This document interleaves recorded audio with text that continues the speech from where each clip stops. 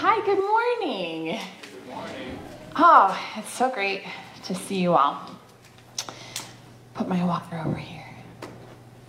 Okay, so as Wayne said, my name is Rayma Slayton, and I'm one of the worship leaders here at the Mustard Seed. And so we've been in a series where we're looking at how Jesus lived his life here on earth and how we as his people can apprentice ourselves to following him. It's through his examples in the scripture, we're learning how to do what Jesus did. And to me, this series has already offered some very much needed reminders of how I'm a daughter of God. And Jesus is my gracious healer and teacher who is teaching me how to live this spiritually hungry, needy, and broken life. And he's healing me, filling me, teaching me until the very end, my very last breath. So I love that reminder that we're all in this together and we're all being taught by him, right? Do you agree? Yeah. So I spent my elementary school years growing up in a very spiritually aware city, Boulder, Colorado. My parents were in school at CU Boulder at the time, and when I think of the people that I grew up with, like my general impression, it's that they were very kind and open, but also very, very spiritually hungry. Any religion you can think of is represented in Boulder, Colorado.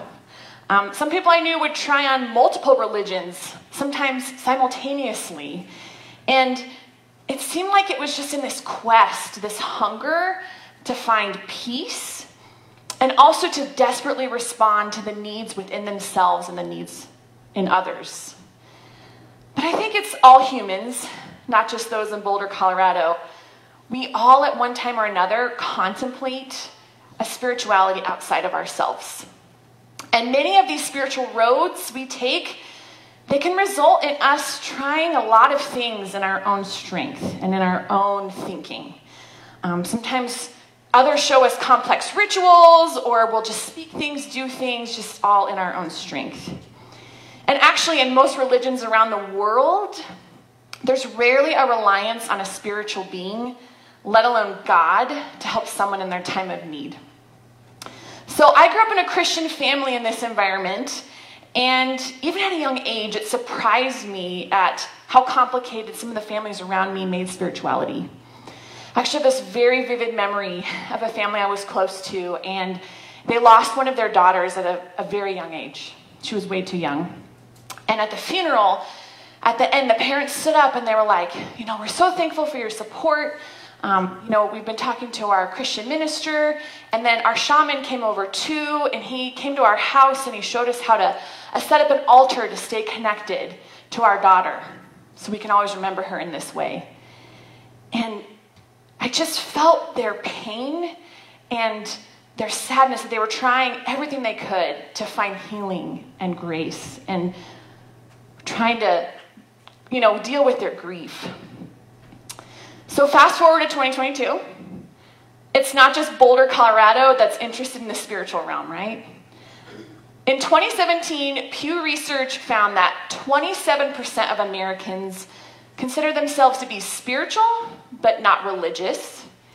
And then I also saw a USA Today article from this past October, 2021. It found that 2 in 5 Americans believe in ghosts, and 1 in 5 Americans actually believe they've seen a ghost or encountered one. So none of this surprises me, because I do think we are living in a time of heightened cultural, spiritual curiosity. And I've heard stories of people going to great lengths to find spiritual truths, to answer the cries of their hearts, to get, needs solved for their earthly problems. In this, I think one thing we can learn is that our human tendency is to try everything first, but connecting with the God of the universe. Even as Christians, I think we often overcomplicate our connection to God. I've done this. Often when I hear of a tragedy or a friend who's walking through hard times, I immediately go to worrying about them. And then I work through this laundry list of things in my mind. I'm like, what can I do to help them? Maybe I could try this. Maybe I could try that. And don't get me wrong, I'm not trying to say we shouldn't help each other out, right? Practically meeting each other's needs is so important, and it's often what God asks us to do. But I am saying that often in my doing, I sometimes actually miss the most powerful help I could offer someone, and that's praying for them. How about you? Have you worried in your own strength when your high schooler is just hanging out with the wrong crowd? Or how about when your aging parent is facing yet another health challenge? The needs around us can just feel so overwhelming. And I think we often don't go to prayer first in these situations because sometimes we just don't even know what to say. Sometimes it feels like all we're doing is just talking to the ceiling or maybe our car windshield. And when it comes to prayer, sometimes I can just feel so inadequate. And so I want to move that inadequacy into going and doing and fixing. Today, we're going to talk about how Jesus met the needs around him through prayer first. And so if we really are going to do what he did, I think there's an important lesson and a model for us here to walk through in our own lives. He prayed simply. There were no complex rituals.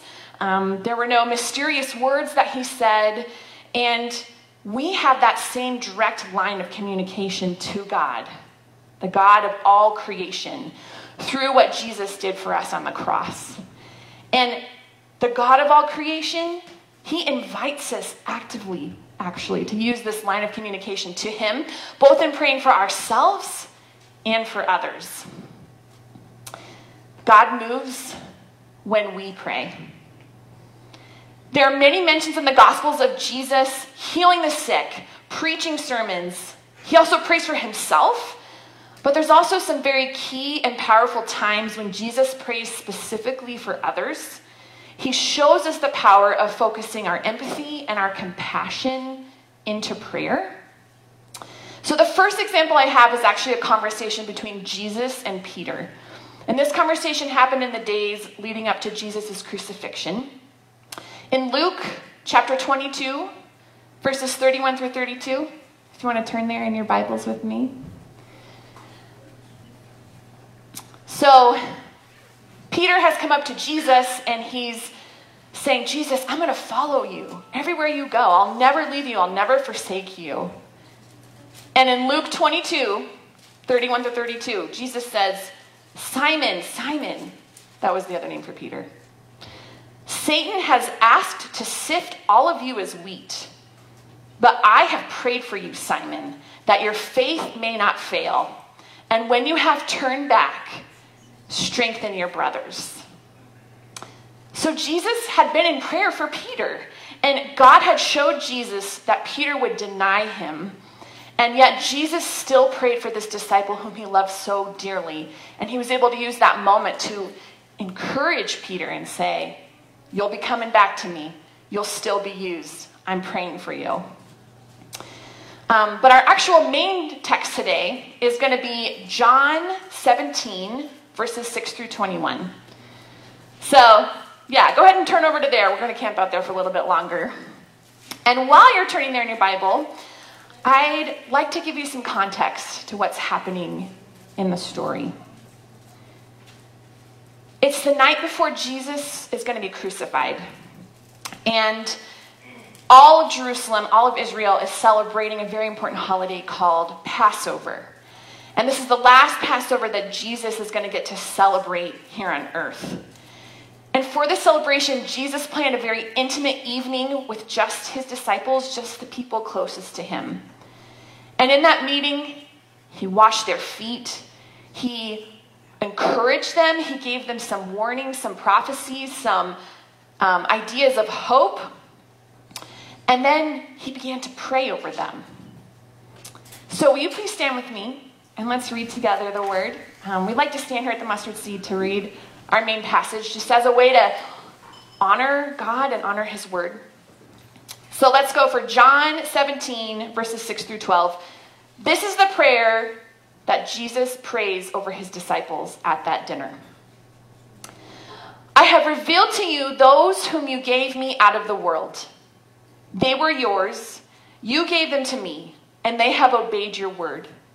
Now they know that everything you have given me comes from you. I gave them the words you gave me, and they accepted them. They knew with certainty that I came from you, and they believed that you sent me. I pray for them. I'm not praying for the world, but for those you have given me, and they are yours. All I have is yours, and all you have is mine. The glory has come to me through them. I will remain in this world no longer, but they are still in the world, and I am coming to you. Holy Father, protect them by the power of your name, the name you have given me, so that they may be one as we are one. While I was with them, I protected them and kept them safe by the name that you gave me. None has been lost except for the one doomed to destruction, so that scripture would be fulfilled. Thanks. You may be seated. Okay, so my first point today is simple. And it's that Jesus interceded. Jesus prayed for others. And in this passage we just read, he shows us, even now, that prayer is so important. Praying for others is so important that even though Jesus knew he would be dying the next day, he took the time to pray over his disciples. And then, actually, as the passage continues, you should check it out this week, the end of John chapter 17. Jesus then proceeds to pray for all future believers. Believers who weren't even around yet, hadn't even been born yet. So Jesus used some of his last words on earth to pray for you.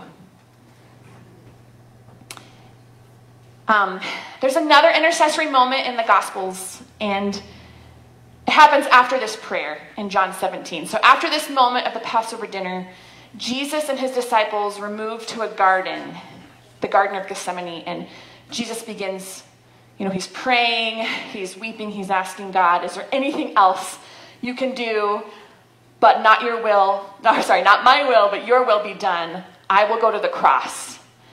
And so after this moment, Jesus is arrested, and a trial happens, and he's sentenced to be crucified.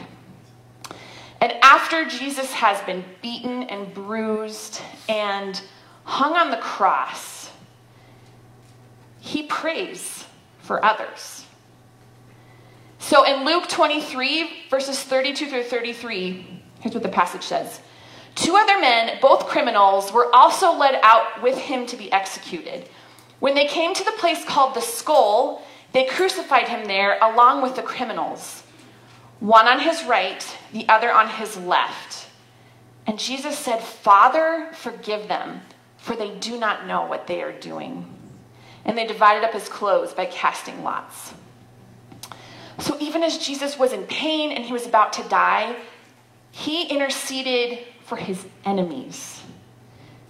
And the powerful story of prayer and praying for others just continues through the Gospels, through the book of Acts, through the epistles.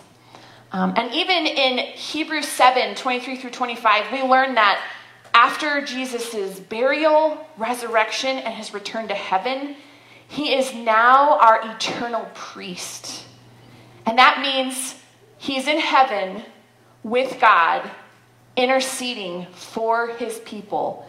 He's interceding for you right now, never ending for forever. So whatever you are going through, Jesus is interceding on your behalf. He is praying for you. He already knows your needs. He's already thinking about you. He's already aching for the pains that are going on in your life. The New Testament is filled with these examples of the disciples doing what Jesus did, praying for others. All of the disciples, they were in that last room with Jesus. The Last Supper. They were in that same room with Jesus. And they heard Jesus praying for others with passion and fervor and hope. And then, you know what's kind of cool? The disciples got to watch those prayers be fulfilled. The prayers they'd heard that night, watched them happen even after Jesus had ascended back to heaven. And so then we see lots of accounts of the disciples praying and the people that the disciples discipled praying. So for example, Stephen, he prayed in Acts 7 for his enemies while they were stoning him. Many believers prayed for Paul when he was in prison and an angel came to break him out of prison. I think that's pretty awesome. I could use a motorcycle gang of angels. Come and help me in my time of need. And then in nearly every single one of the epistles or the letters that Paul and other authors wrote to the churches shortly after Jesus had left this earth, they're full of verses saying, pray for your fellow church family. Pray for your neighbors. Pray for your city. Pray for your nation. Pray for the work that God is doing around the world. And pray for future believers too. So that brings me to my second point today, which is also pretty simple. And that's that we are called to intercede. And not just called, but we're empowered to pray. I really believe that God gave us capacities for compassion and empathy so that we could partner with him to do his will and bring his kingdom to earth. One of the biggest themes of the entire Bible, actually, is that God partners with humans to heal the land and right the wrongs of this earth. And this partnership starts with praying for others. One of the earliest examples we have of someone interceding in the Bible is Moses. And there's this moment where after the Israelites have been rescued from slavery in Egypt, they were beginning not just their desert journey, but they also had to create an entirely new culture and life for themselves. All they had known were just generations and generations of slavery. And so in Exodus 32, the scene opens and Moses has hiked up to a mountain to meet with God and to get some clarification on how to lead these people, this new nation. And so Moses spends 40 days and 40 nights with God. And at the end of those days, Moses and God make an agreement with each other. They say, we're going to choose each other unconditionally. Moses, on behalf of the people, he's like, we're going to be your people, God. And God says, here's what I'm going to promise you. I'm going to be your good God to prosper you, protect you, make you flourish in this land. But right after these promises are exchanged, God tells Moses that down off the mountain, the Israelites have already abandoned their end of the covenant, their end of the deal. And instead of choosing God, they have created their own golden calf, an idol to worship. So if you'll turn in your Bibles to Exodus 32, verses 7 through 14, let's listen in on this conversation between Moses and God. Okay, so Exodus 32, verses 7 through 14. Then the Lord said to Moses, go down, because your people whom you brought up out of Egypt, they've become corrupt. They have been quick to turn away from what I commanded them, and they have made themselves an idol cast in the shape of a calf. They've bowed down to it and sacrificed to it, and they have said, these are your gods, Israel, who brought you up out of Egypt. I have seen these people, the Lord said to Moses. They're stiff-necked. Now leave me alone so that my anger may burn against them and I may destroy them. And then I'll make you into a great nation. Whew. I don't think I'd want to hear God say that to me or to my friends and family, right?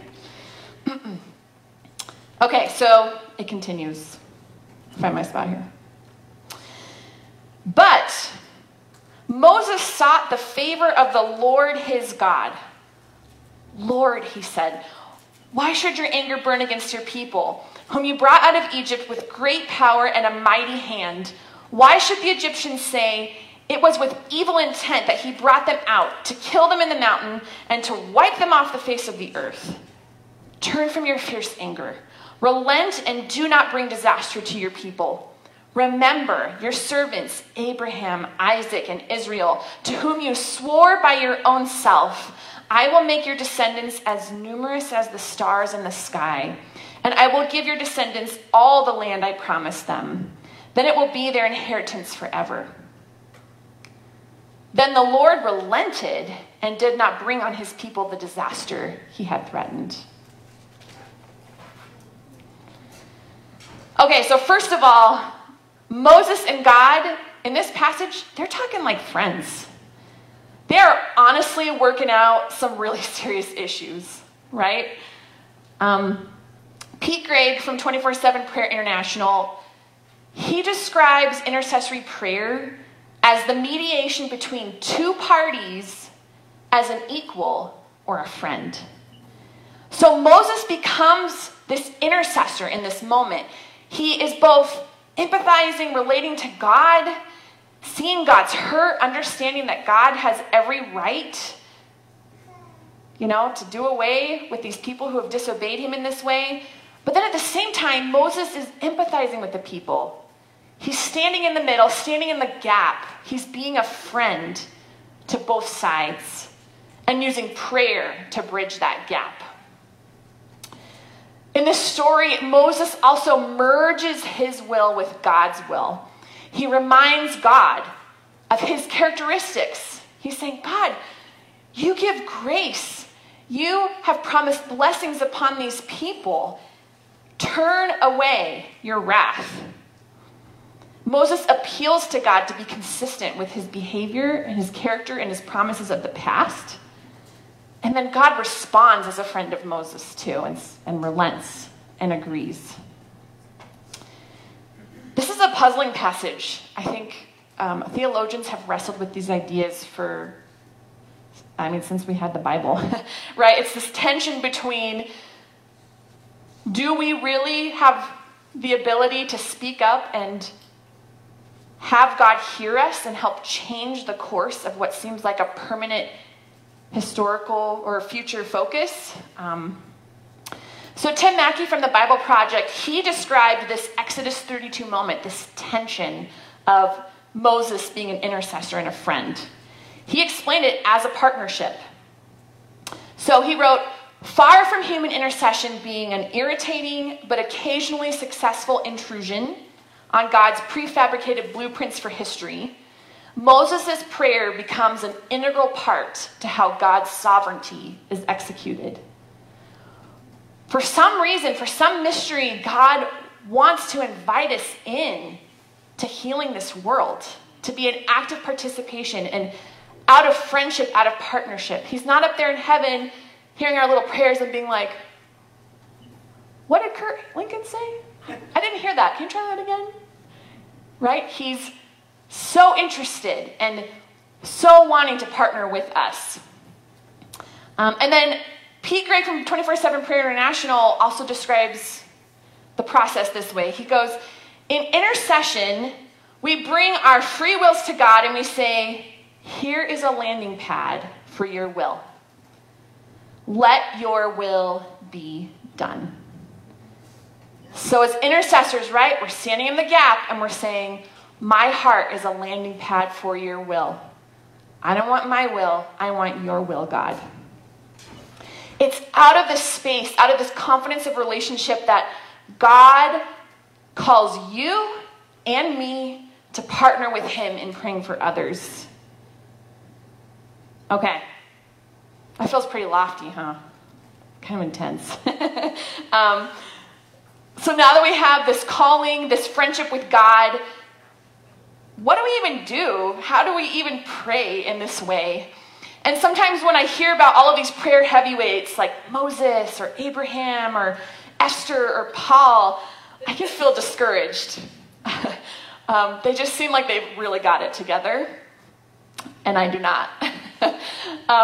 But really, if we look closely at all of these people, they were just ordinary, flawed humans like you and me.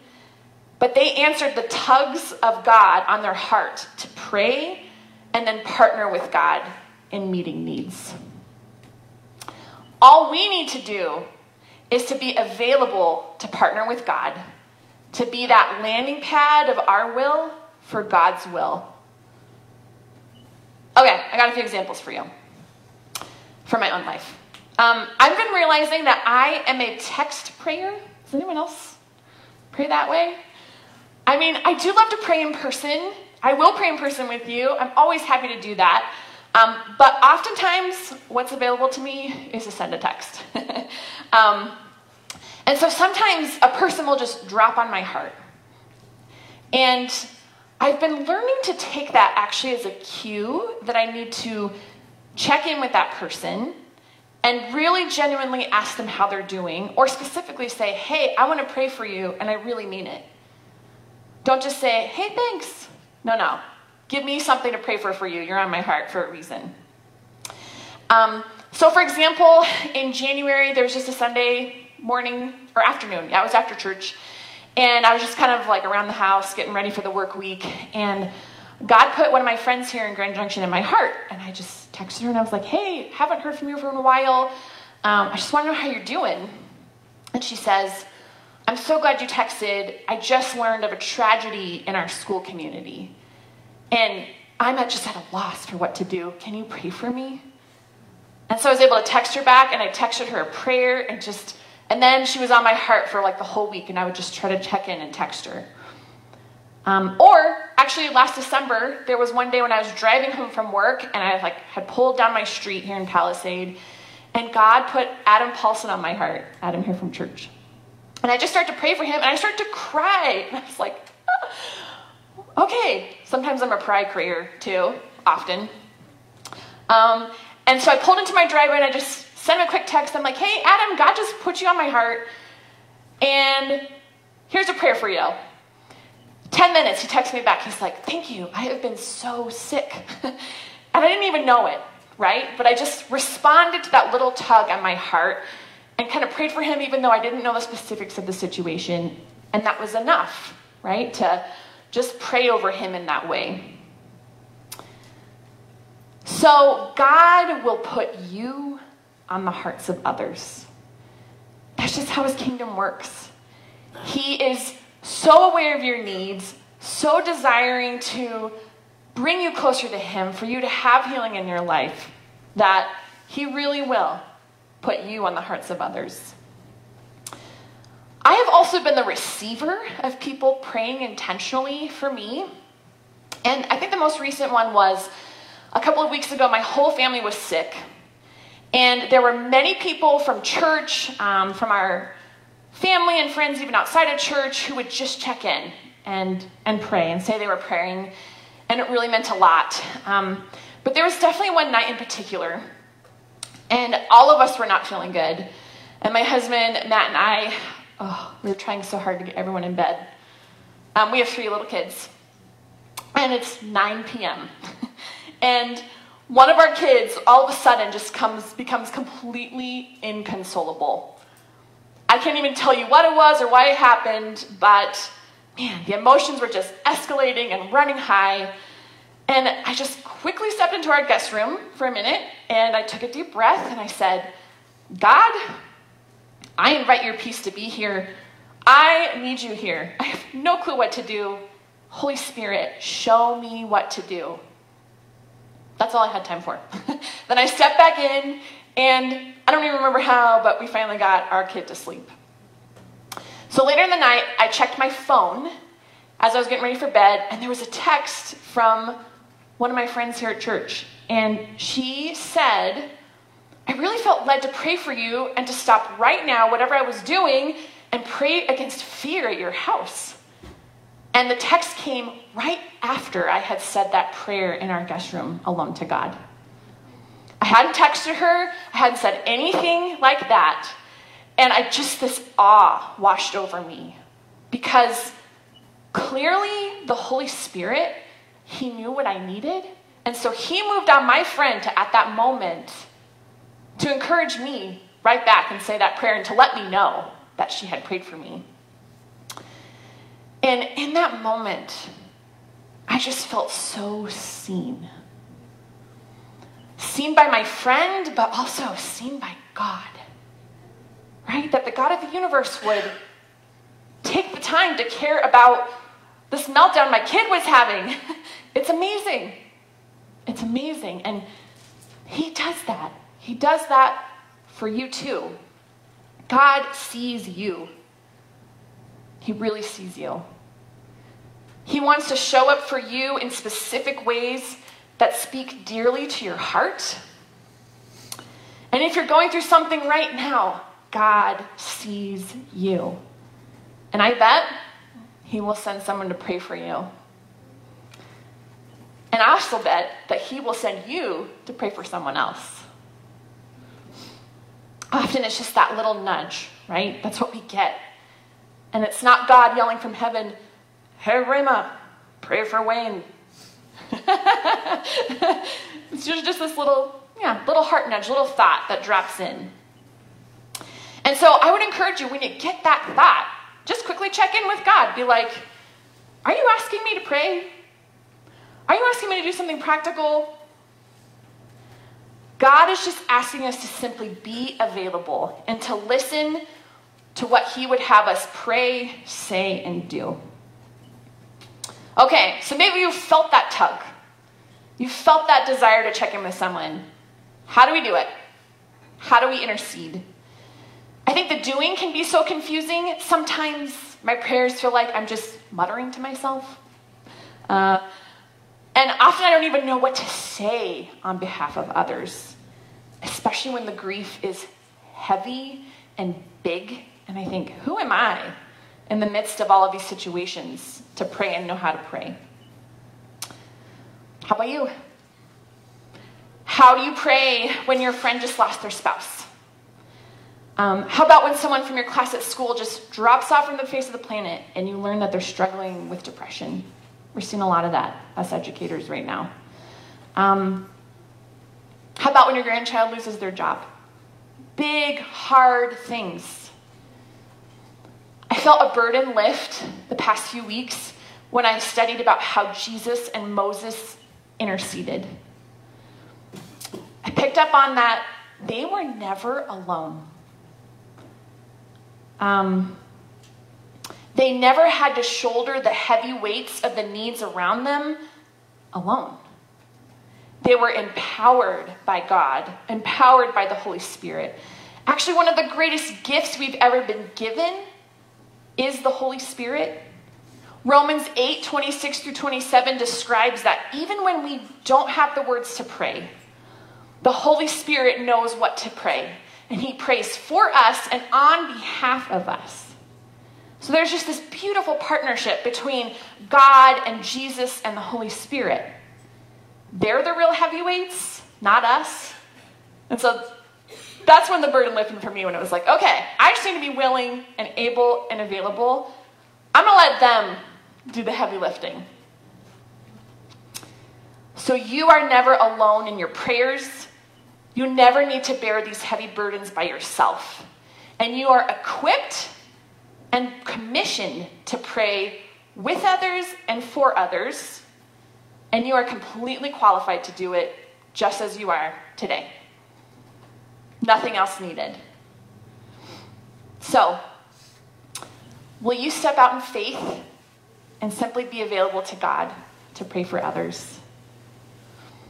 As the worship team comes up, I have a few practicals for you today to guide you through the potential awkwardness and hardness of prayer. And these are from Pete Gregg of 24/7 Prayer International, and they really resonated with me. They're simple steps, so it's a challenge for me too. So the first step in praying for others is to get informed about needs. Some will be really obvious. Some might be, you need to pray for your neighbor's cat. Some will be as big as like praying to end a war in another country. There's lots of different ways that the Holy Spirit moves on us to pray. So learn about missionaries. Learn about Palisade. Pray for the Buxtons. Pray for Eden. Pray for our staff here. Pray for me because I teach college students. I need all the prayer I can get. And then, my advice would be to text people and ask them for specific ways to pray. Or call, or when you run into them, just very genuinely ask them. And then honestly answer when they ask you for your own prayer requests. This is a two-way street, right? This is how we share our burdens and we let Jesus and the Holy Spirit do the heavy lifting. My second idea is that get inspired. When you don't know what to pray, turn to the scriptures. Sometimes I'll ask God for a specific scripture, but often it's more like I'm just kind of reading the Bible for a devotional time, and I'll ask him to show me what's on his heart that day, and it's often for me and for someone else. Or sometimes I'll even just Google for a specific scripture list, a topical list. I'll Google for scriptures about grace, mercy, healing, forgiveness, peace. And I'll just have those up on my phone screen and I'll start to pray them out loud. And it's just this reminder of I'm aligning my will with God's will. His word is his will and will guide us in that. The third step is to be intentional, and that just means keep praying. Keep asking the Holy Spirit if you need to check in with that person. For example, I'm sure many of us have family members or dear friends who don't know Jesus yet. And while it's not our job to actually bring them to salvation, that's God's job, I do believe the Holy Spirit will continually lead us to partner with him and pray for those people. It might not be an everyday thing, right? Again, it's not a burden you have to shoulder and hunch your back and always have in the front of your mind. But just check with the Holy Spirit. Check in about that person. Do you need to pray for them that day or that hour even, right? And then my fourth idea is that we should get in sync, which means we should pray with each other. And this is out of Matthew 18, verse 20, where Jesus says, "For where two or three gather in my name, there am I with them." It's great to pray on your own. I think a lot of our prayer does happen on our own, but there's definitely something so beautiful, something so powerful that happens when we pray with others. Okay, so let's pray as we wrap up. Jesus, thank you that we get to partner with you in bringing your justice and goodness and healing to this world. Draw our hearts to praying for others. Remind us to be available and waiting, and that it is our honor to get to pray for each other. Draw people in situations both near and far into our hearts, and help us to rely on the Holy Spirit to know when and for how long to pray. Help us to turn to prayer first before we work to make change in our own strength. Father God, heal our land. Show us how to intercede for your life and your renewal around us. Let it be so. May we say yes for what you want for ourselves and for others. Amen.